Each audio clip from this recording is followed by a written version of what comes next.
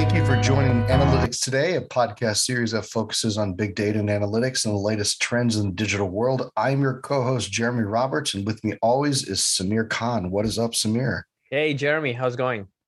You know what? School's almost out. I'm ready for the summer. And you know what's funny? I'm sitting there thinking, you know what? I don't have my summer plans figured out yet. And then I'm wondering, is that due to the fact that I've been lazy, or the fact that the pandemic has caused me to not really make plans out 2 to 3 months? Elaborate plans. Yeah, exactly. Exactly. Well, now everything is impromptu, just like this podcast. Like we pick a location, book the ticket, and just off you go. We just do this. And we've been doing this now since 2015. Yeah, exactly. It's like, oh my gosh, we've been doing this 2015, and we look better now. I think nobody can see us, but just all my gray hair shining through. all the gray hair shining through. So speaking of good-looking men, we have a great podcast guest today. So it's Krishan Patel. Did I get that name correct, Krishan? Yeah, you got it right. I think you're one of the few to get it correct the first time. Fantastic. Thank you. So today's title is Crush Your Sales with Prospecting Intelligence with Krishan Patel. So I'm going to brag about Krishan first. He is the VP of Product for his company. So Krishan is a proven SaaS industry veteran. He began his career as an enterprise sales development representative at Oracle, then joined Apollo in 2017 after realizing the company's software platform effectively solved many of the problems he had encountered in his prior role. He would love to talk with you about Apollo's transition and all these great things. And he's going to talk to us about how sales-driven companies and organizations are focused on product-led growth. He's going to talk to us today about his experience, about the necessary steps required for that transition, talking about reorganization of teams, infrastructure, rebuilding growth models, data approach, everything. I mean, that's a lot of stuff. I mean, how do you pack that all into your brain? Yeah, there's a lot to cover. I think I probably listened to hundreds of hours of podcasts to try to figure out how to do this. So I guess now I'm going to get back for once. So let's start off real fast. Let's talk about your journey, and then we'll pass it over to Samir after that. But you've had this really great career. Let's talk about your journey. Let's start at the beginning. Did you work at like a Dairy Queen or a bank? Or, some people work like folding towels in a hotel or something like that. And, how did you get from there to here?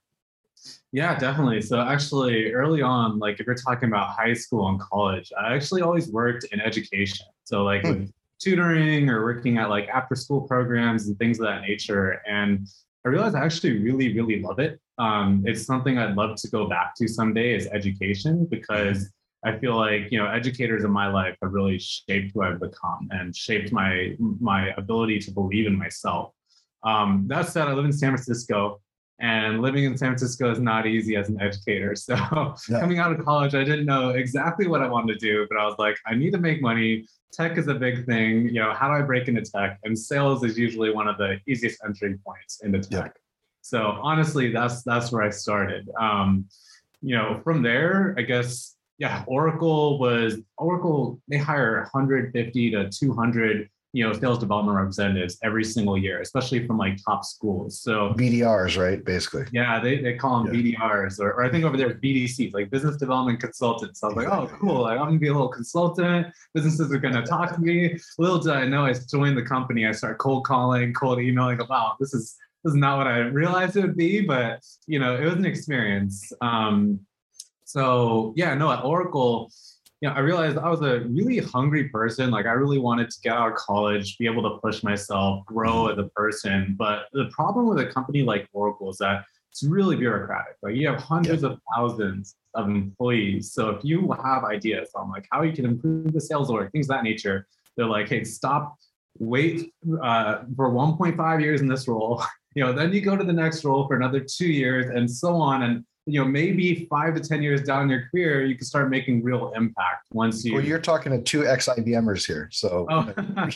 Y'all know exactly what I mean. Yeah. Yeah. Okay, so you're at Oracle, and then what happened? What made you move out of Oracle? Yeah, so Oracle, I did extremely well. Like actually, was top performer of my team like every single quarter. Even though I took like an hour-long gym break or something or stuff like that. So it was a relatively chill job. But I realized that like I really wanted something more. I felt like I wasn't growing as a person, especially like my partner's in med school, and I felt like, I see what she's doing. She's doing amazing things. I'm like, I feel like I'm a little bit limited, by Oracle. So one day I just responded to a recruiter. I think the recruiter sent an email. It was like, hello, can you hear me? The Adele song, like, hello. She like referenced that. And I was like, oh, okay, that was kind of funny. So I'll talk to her.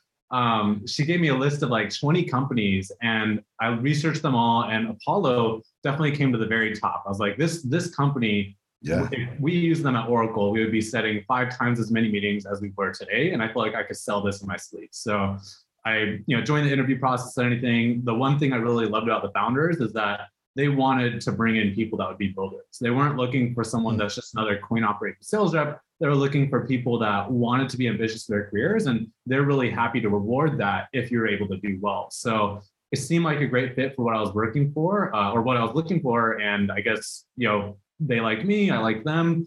I joined, and I guess the rest is history. Yeah, nice. And just before I move this over to Samir, was there any catalyst person that was a good catalyst or a bad catalyst in that transition from role to role? Yeah, I think so. At Oracle, I really, really loved my first manager that I had. He was an amazing guy. I, wanted to continue working with him.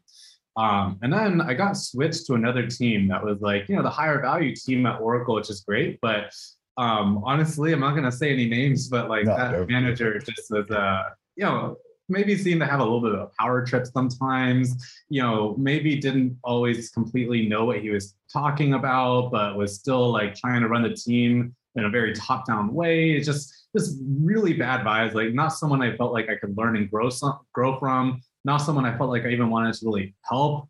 So I was like, okay, that's enough of this. I don't want to be part of this culture where, you're going to get promoted based on politics plus a little bit of your own success, but not really based on you being a good person in that role. And I think that's what happened with him. So I was like, it's definitely time to start. Like, I can't keep working with this guy. Nice. That makes sense. Yeah. So let's talk about switching gears to talk about your company. What does Apollo do? What do you guys do? Yeah. Tell us, our audience, and explain what exactly, what kind of services you offer. So let's dive into that. Yeah, and if there's an acronym, if you could spell out the acronym, because we love acronym bingo here, Oh man, I wish I had an acronym for you. If I do, I'll figure one out and bring it in later. But just really what Apollo is we're the leading B2B sales intelligence and engagement platform. So we have around 1 million plus users at over 160,000 companies, and that goes from really fast growing startups to some of the world's largest enterprises. And in that one platform, we provide sales teams with really easy access to a database of over 220 million contacts, 30 million companies, and an intelligence layer to figure out who are their best potential customers and all the tools that they need to engage those people and turn them into buyers. So long story short, we help B2B sales teams turn prospects into customers by empowering those salespeople to find the right people to reach out to and send them the right message at the right time. Got you. And so I've used, and Jeremy has also in different shape or form. I've used DataFox personally. That was went into the acquisition. I've used Mintigo. So I've used similar platforms. Why is Apollo different? Like, what's so different about Apollo compared to like these companies like DataFox, Mintigo, or similar B2B contact management, or even Outreach.io? That's one of the companies that I've used for managing my outbound sales processes. And it seems like Apollo is kind of a combination of some of these. So can you go into detail, like why is it different? Yeah, honestly, there's so many things I could say here. So I'll try to be brief, but essentially, like, imagine yourself as a startup founder. If you want to start building your outbound, go-to-market process, you lack a few things. You lack time, you lack experience, you lack, resources sometimes, depending on how much funding you have.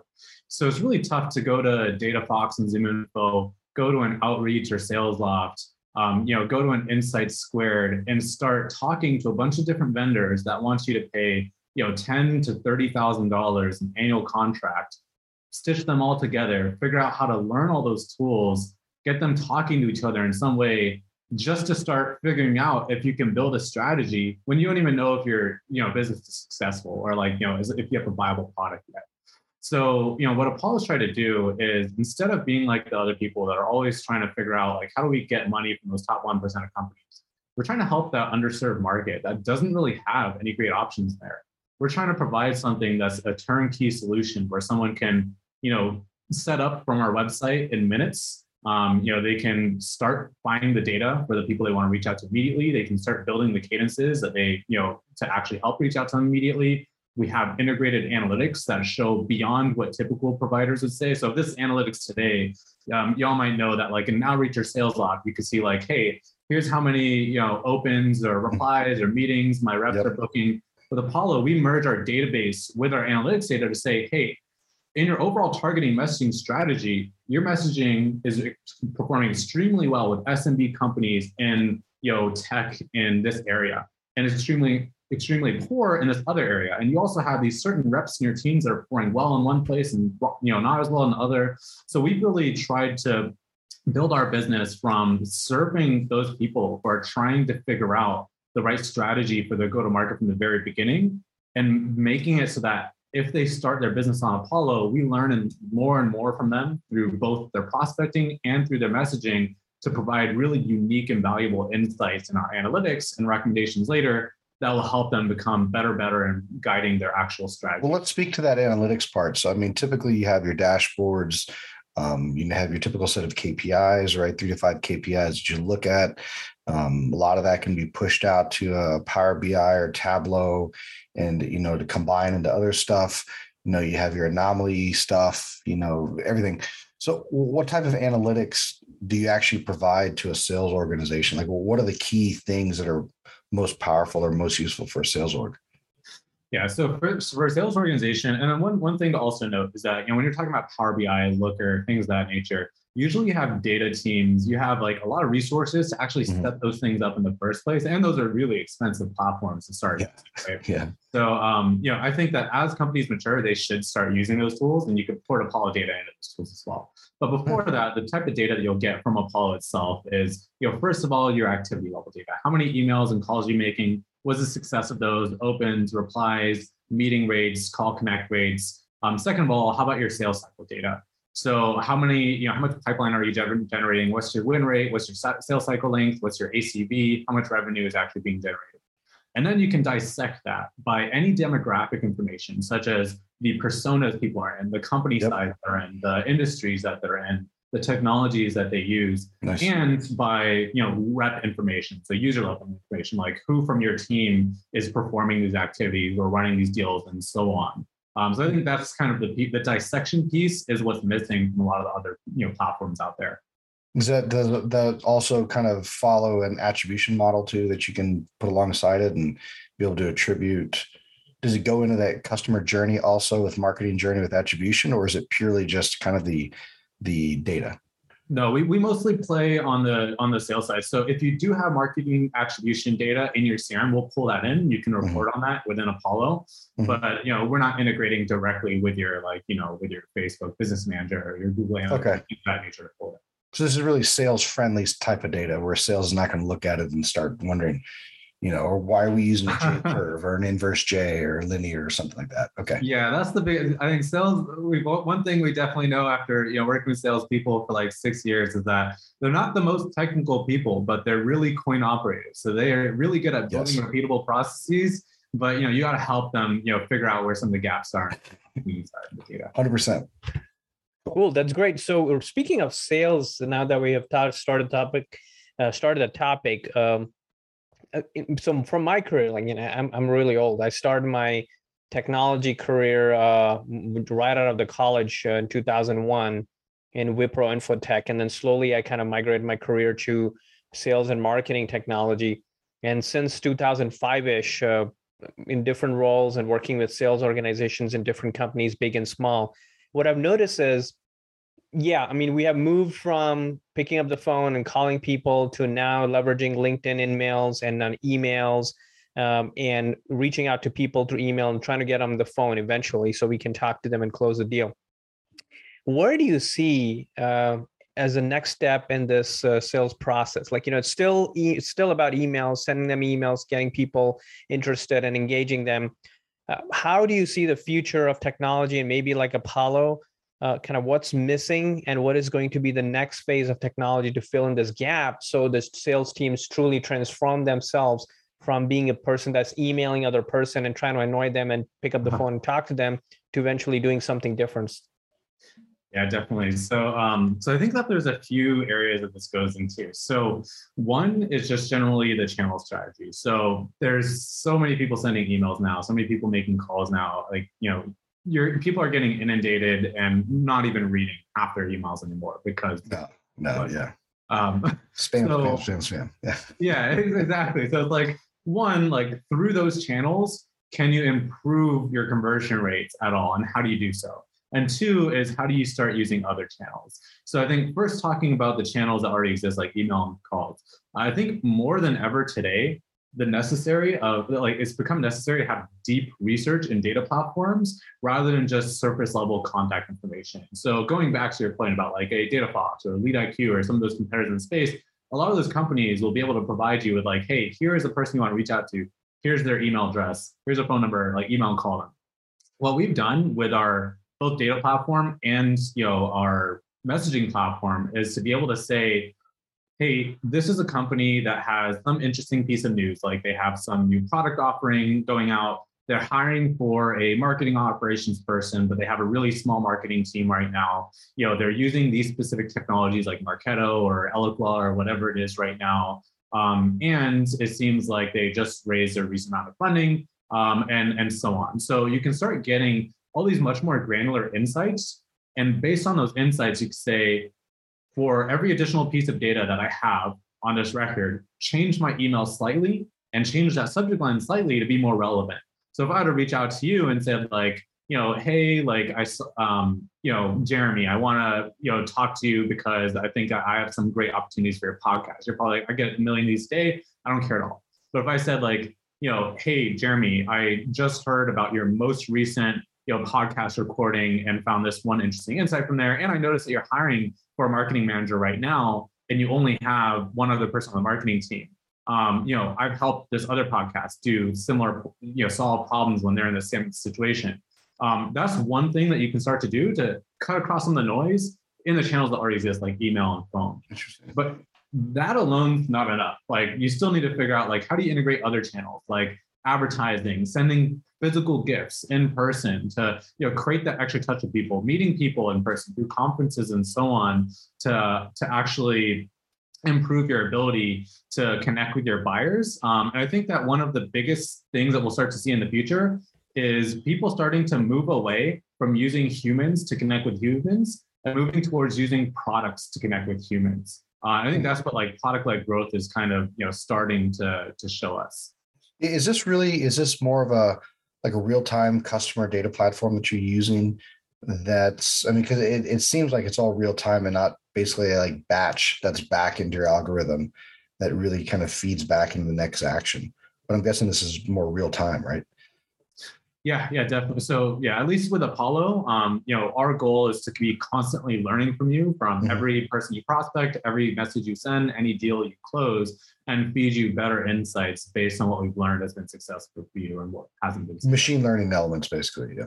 Yeah, exactly. Okay, cool. All right, so let's move over to like the future of selling, right? So if you think about it, is Apollo? There's a two-part question, but is Apollo leading the way of transforming the way that salespeople should be selling based on data-driven sales rather than gut feel? Or do you feel like sales is organically changing and it's forcing Apollo to have to change how you service salespeople? Yeah, so I think for us, we're trying to do something that is still not common in the space, which is transforming to the data-driven sale. I think you're starting to see some companies do this a lot more, especially the ones with like a product-led sales motion. But still so many sales reps are taking a very manual approach of like finding a contact, sending them a generic email campaign. Then they're like, hey, how come nobody's reaching back out to me? Because like, it's boring. Because yeah, exactly. There must be something wrong here. But it's still kind of difficult because they don't always have those partners that are going to help them build that experimentation framework that they need to actually figure out like, how do you overcome every single gap? Like, how do you figure out where conversion rates are low and figure out a strategy for experimentation to improve those conversion rates? So that's something that we're definitely trying to do. And I think the biggest differentiator for us in this sense is we're building into the platform where a lot of our competitors, they might rely on like external sales consultants to like come in there and help those people understand how to build their sales strategy. But for us, it's like we don't have the luxury of doing that when we have 20,000 customers. A lot of them pay us $99 a month. So yeah, we're trying to figure out within the platform, how do you proactively guide people, not just how to use the product, but how to build their strategy around using the product to become successful. Like one of our North Star metrics is the success of our users, like how many meetings that they set. So in order for them to be successful, we need to be guiding them on not just the how to use the product, but the how to build your strategy as well. Interesting. And so for really, you're molding the future of the way selling happens. You're molding the salespeople of the future, basically. We certainly hope so, because really there's so many things that salespeople do right now that like humans don't need to do. You know what? We've been trained to do. I hate to say it, but your experience as a BDR or BDC or whatever we want to magically call it, I think that's where it starts, right? Go in and mold the BDR and BDC to be able to sell using data and to be able to use data-driven metrics to be able to outbound and do things the right way rather than good old gut feel, Oh yeah. Actually, that kind of helps it, because having that background and then moving on to the product role that you are in, it gave you that foundation of the challenges that a typical BDR, BDCs are experiencing today in the market, and also getting and applying the discipline. Because the hardest part, honestly, like believe it or not, like it very well, this hardest part is to apply that discipline for the salespeople. Because if they're getting prospects and they're converting the prospects and they're getting comfortable in that zone, then they don't need any platform. Like, hey, I'm really doing good. I'm converting this prospect and it's, hallelujah. Like we don't have to worry about anything else. It was just a good quarter. Exactly. It was a good quarter or a good year or what have you. Yeah. But then once you start learning the techniques and you can see that even though you're doing good, you can really do better. And having that understanding, it's kind of a powerful transformation for the salesperson. Yeah, I think that's kind of the future of what we're trying to build towards as well, is to be able to say like, hey, you prospected some people, you sent some messages, you closed some deals. What we realized is that you also didn't close some deals and you didn't get good replies here and here. So here's 500 people that look like the people that converted the best with this type of messaging. Yeah. We estimate that just click this button to enroll them, you'll get this many meetings at you left all this on the table.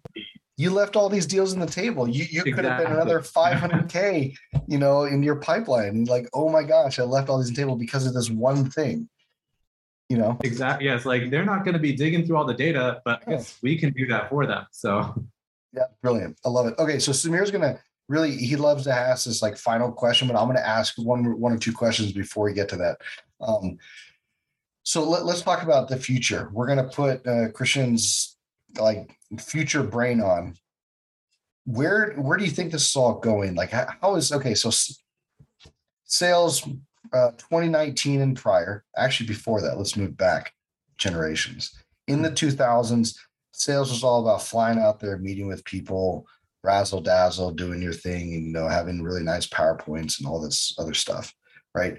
As you start to move into the 2010s and the 2015s, we actually started to use attribution modeling, and sales started to get smart by talking with marketing and saying, hey, marketing, what are you seeing, right? Maybe you should help me out to actually do what I'm about to do, right? And now they've become smarter, right? They understand how to use data. And I think Apollo is perfect for this, being able to train them to be independent, to be able to say, let's use data-driven metrics.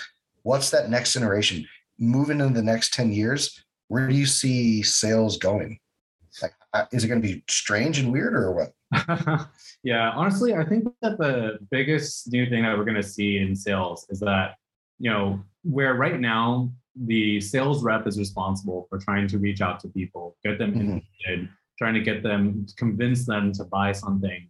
I think in the future, product teams are going to be a little bit more responsible for that. Building products that attract people, making it really easy to sign up and get that initial value from, making it, compelling to continue to get value from, and using sales reps to do the things that only humans can do, which, should be eliminated eventually. And hopefully that's not, you'll never be able to fully eliminate the human aspect. No. For example, like any of those deep dive questions that people have, or any of those, things that people need just to push them over the edge to convert from where they are today, which is a happy free user, to a paid user, is I think what we'll be seeing a lot more of. And in order to do that well, you need data. You need your product data on your platform to say, hey, this user has been, performed all these different events, but not this one yet. Let's get a human in front of their face, like throw a calendar in front of their, screen right now to say, book a meeting with me and I'm going to teach you. What a concept. Yeah. What a concept. Data-driven methodologies. I mean, we're not talking Skynet here, but, it's just one of those things. What's funny? Samir and I had a guest on 6 months to a year ago. And there's this lady that we spoke to, and they're building out this artificial intelligence that's more like a training data-driven platform that helps people in the stock market. Very cool podcast, right? So I could use that right now. Everybody go back and listen to it. So it was so cool that she, and the most compelling thing that she said of all this is that we're not trying to change the way people buy stocks by telling them what to do. We're just training them to be better humans, right? To have better human, like decision making, right? To have better decision making as a person, rather than relying on the machine to tell them, buy this stock at this because this is going to go up X. I'm like, no, dude, it's going to completely change, right? But it was interesting that they're building this technology to help people be better people, or people to be more human, to be better stockbrokers, because the more human you are as a stockbroker, the better you're going to be. But they're using data to train them to be more human. Yeah, and follow their fiduciary responsibilities, right? So that's exactly kind of where I love the way, Christian, you articulated that, not trying to completely transform the process of sales, because there's always going to be that human element, but at the same time, how do you use the combination of human and technology to deliver value to the end customer consumers that you're working with? So that's great. So last parting question here, which we always like to ask is, what can you tell our listeners that you have never shared in any kind of a public media, blog, podcast? Something that's unique about you, or maybe about what you're doing? Yeah, interesting. So what can I tell people that I haven't shared publicly? I guess this is a little bit, maybe a little bit controversial, but I think that there's so many B2B businesses that, try to build a point solution that, solves one thing and solves it really well. And I think in the last 20 years, a lot of successful companies, that's what's really gotten them to success, is like solve one thing, have a core value prop, sell it really well. But I think that that's actually really kind of selfish in some ways, because you're creating a problem for your buyers. You're making it easier for yourself as a business to solve a problem. But you're creating a problem for your buyers, but now you have to connect 10 different tools that don't talk to each other to be able to execute on this overall workflow. So I think that what we should start to see, moving forward in the future, is the notion of, as Parker Conrad, the CEO of Rippling, puts it, is like compound startups, where they do multiple things, but your one product that you have in one area makes another one even better because of the seamless workflows and because of the data integrations between them and so on. So that's one thing that a public opinion or a private opinion that I had, that I guess I'm sharing now, is that I really believe that that's a more ethical way to build a business, as well as, I guess, maybe one more thing that, while I'm on ethical things here, is that I think that, when it comes to capitalism, so many companies are trying to say, hey, there's these Fortune 500 companies with a bunch of money. How do I solve a problem with them so they could pay me $1 million a year? And they artificially price their products so that, they're just serving those customers. But I think that we need to start thinking about, who are the people that have great solutions, and how do we make, help those people bring their solutions to market? And I think, we need to stop artificially pricing things extremely high, just to get every dollar you can out of customers. And we really need to think about the value we're providing for the world with the products that we build. Yeah, I think, Samir, I think you and I can relate to that well. I mean, you and I are both currently, investing time and effort into a business that's trying to look the complete opposite way, right? Rather than going to, let's go and try to figure out a product or a solution that makes money off of the top 1% or the top 5% in the world. We're saying, you know what, how can we build something that helps everybody else? Right. Right. And then from that, you're creating something that's meaningful. I mean, that's beautiful. Yeah, no, I think absolutely very well said, Jeremy. And also, Christian, is like it's today. I mean, you just articulated so well, Christian. In the last 20 years, the evolution of the sales and marketing has always been about coming up with that solution to that one problem and then billing them pretty heavily, right? In my one of my organizations, we went through $1 billion with the B dollar contract with the vendor, and in that contract is so humongous that once you are ingrained with that vendor and technology within the organization, it makes it hard. And any change requires you to spend $1 billion. So, I mean, you see the scale of this, right? In just how difficult it becomes, that now you cannot even replace that technology, and you are vendor locked in for an extended period of time. And if you're ready for a change, then you have to spend that kind of money. So, I mean, I love the concept that we all need to start thinking about how do we approach this differently than we have done in the last couple of decades.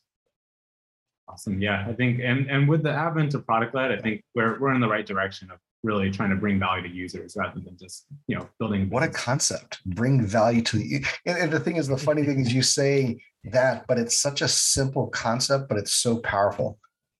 And if you can just create a business model that says we're creating value to the consumer, it's like, oh my gosh. Right. It's a very simple concept, but very, very, very much forgotten.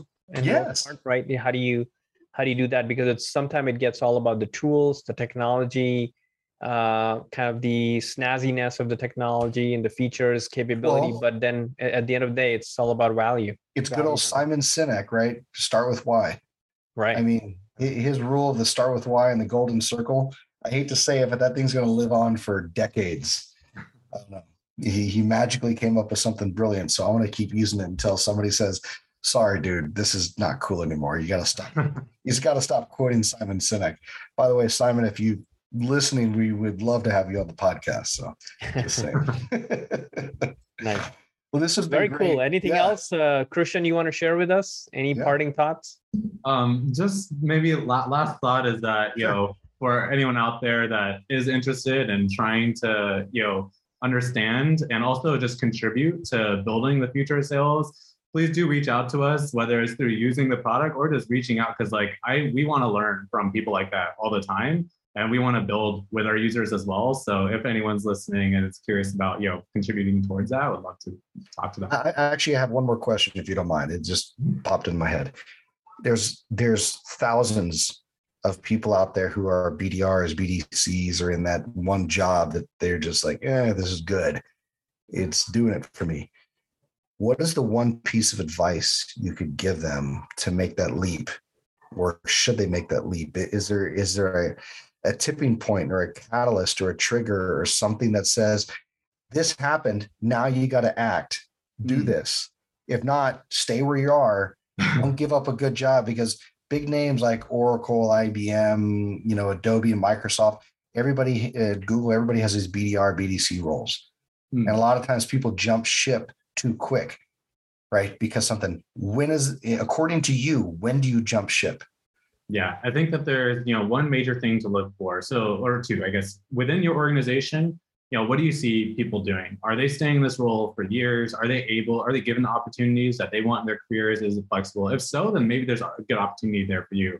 But if not, then two, look elsewhere and find those companies that are going to value you as a human. Make sure you bring your full self to those companies. And if you're able to perform extremely well, and you found that right company, they should help you get to where you want to be in your career. So it's a difficult thing when it comes to hiring. Everyone's looking for the resume, like, oh, how much funding does this company have, or whatever it is. But really, I think talking to the founders and understanding their values around, employee development and just building their company is more important than anything. And of course, making sure that the product's actually good enough where it's not going to, the company's not going to be tanking, a few years later. Preach, man. That was brilliant. I love it. So cool. This is a great way to close. Thank you, Krishan. This has been fantastic. Samir, anything last things to say? No, thank you very much for joining us, and we would love to bring you again for more due diligence on your future plans for Apollo and the exciting stuff you guys are doing there. Yeah, and I want to see how the sales have changed. We're going to bring that back next time we come back. We're going to ask you, so what's changed? Yeah. 5 years from now, we're going to see, have a whole different conversation. But no, thank you both for having me here. Y'all are both awesome. So really excited to continue listening to future podcasts. Fantastic. And thank you again, guys.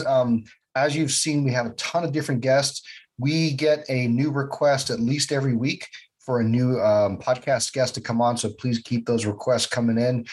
You can find us at analyticstodaypodcast.com or just reach out to Samir and I. We're very, very easy to find on social media or on the internet. Just so you know, words for thought, if you type in my name, I'm also have the same name as a D-list actor who is a red shirt on Star Trek who dies early. So, we're not the same people, but, we have the same name. That's probably the dumbest thing I've said in like 7 years, but I love it. I guy's going to get a lot of emails now trying to talk about analytics. Yeah. And Star Trek red shirts, the same name as a Star Trek red shirt guy, right? Well, this has been fantastic. And thank you again. And thank you, Samir, again. And Krishan, it's been fantastic. We'll see you guys. Bye-bye. Bye.